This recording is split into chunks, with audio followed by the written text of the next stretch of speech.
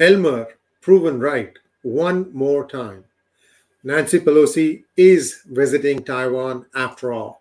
From the reports that are coming, she's going to be touching down in Taipei on Tuesday afternoon, staying, in fact, at the Grand Hyatt, and she will be meeting the President of Republic of China, Tsai Ing-wen, on Wednesday. She's going to be driving to the Taiwanese parliament to meet with her. See, these are all symbolic statements saying that the United States will go anywhere it wants to go, and there is nothing that China can do about it. So, what is China doing? Well, they are brimming with fire right now. The dragon has been poked. So they have been saying that now we are going to be conducting some serious naval exercises from the 2nd of August to the 6th, and they are going to be employing a whole bunch of naval warships and so on and so forth.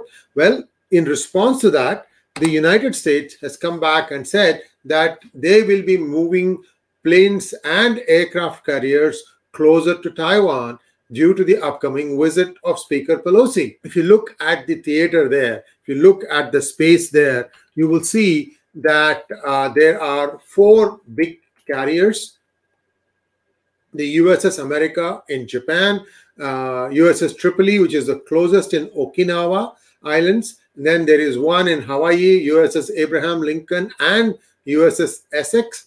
And of course, in South China Sea, you have the USS Ronald Reagan. So, what is going to happen? If you ask me frankly, nothing.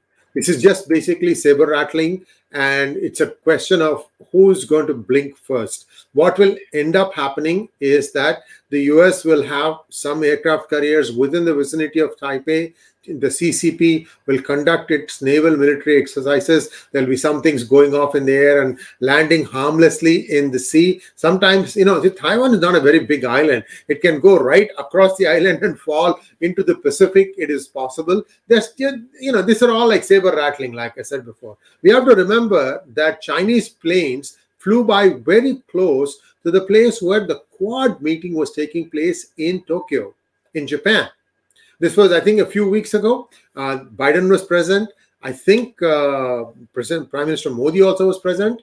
And so there were three prime ministers. I don't remember if Prime Minister of Australia went there or not, but you get the idea. At that time, the Chinese planes flew very close to the venue, and then they just flew away. So these are all, things to kind of brag to their home audiences. Look, we showed them.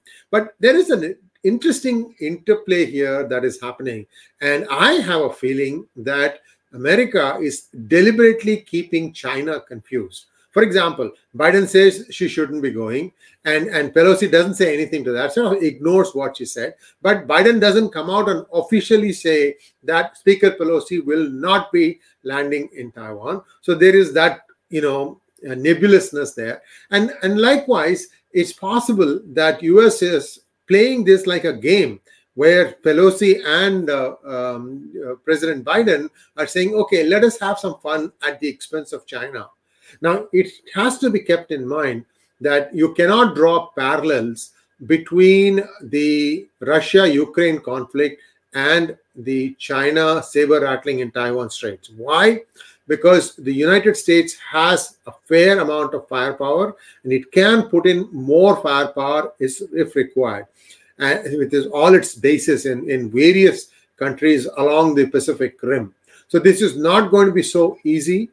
However, like Elmer said, the Chinese could blockade the Taiwanese Strait. Maybe this is the first step where they are conducting naval exercises, and then they might just say, well, we are going to extend there, or somehow bring about a situation where suddenly you see that the strait is very, very busy traffic. It's going to be difficult for merchant ships, tankers to move through that to go to South Korea and Japan. You have to wait and see if that will happen or not. But I'm very, very pleased that Elmer's prediction has come 100% true. Thanks for watching. Please like, share, and subscribe to our channel. And don't forget to click on the bell button for notifications. Namaskar.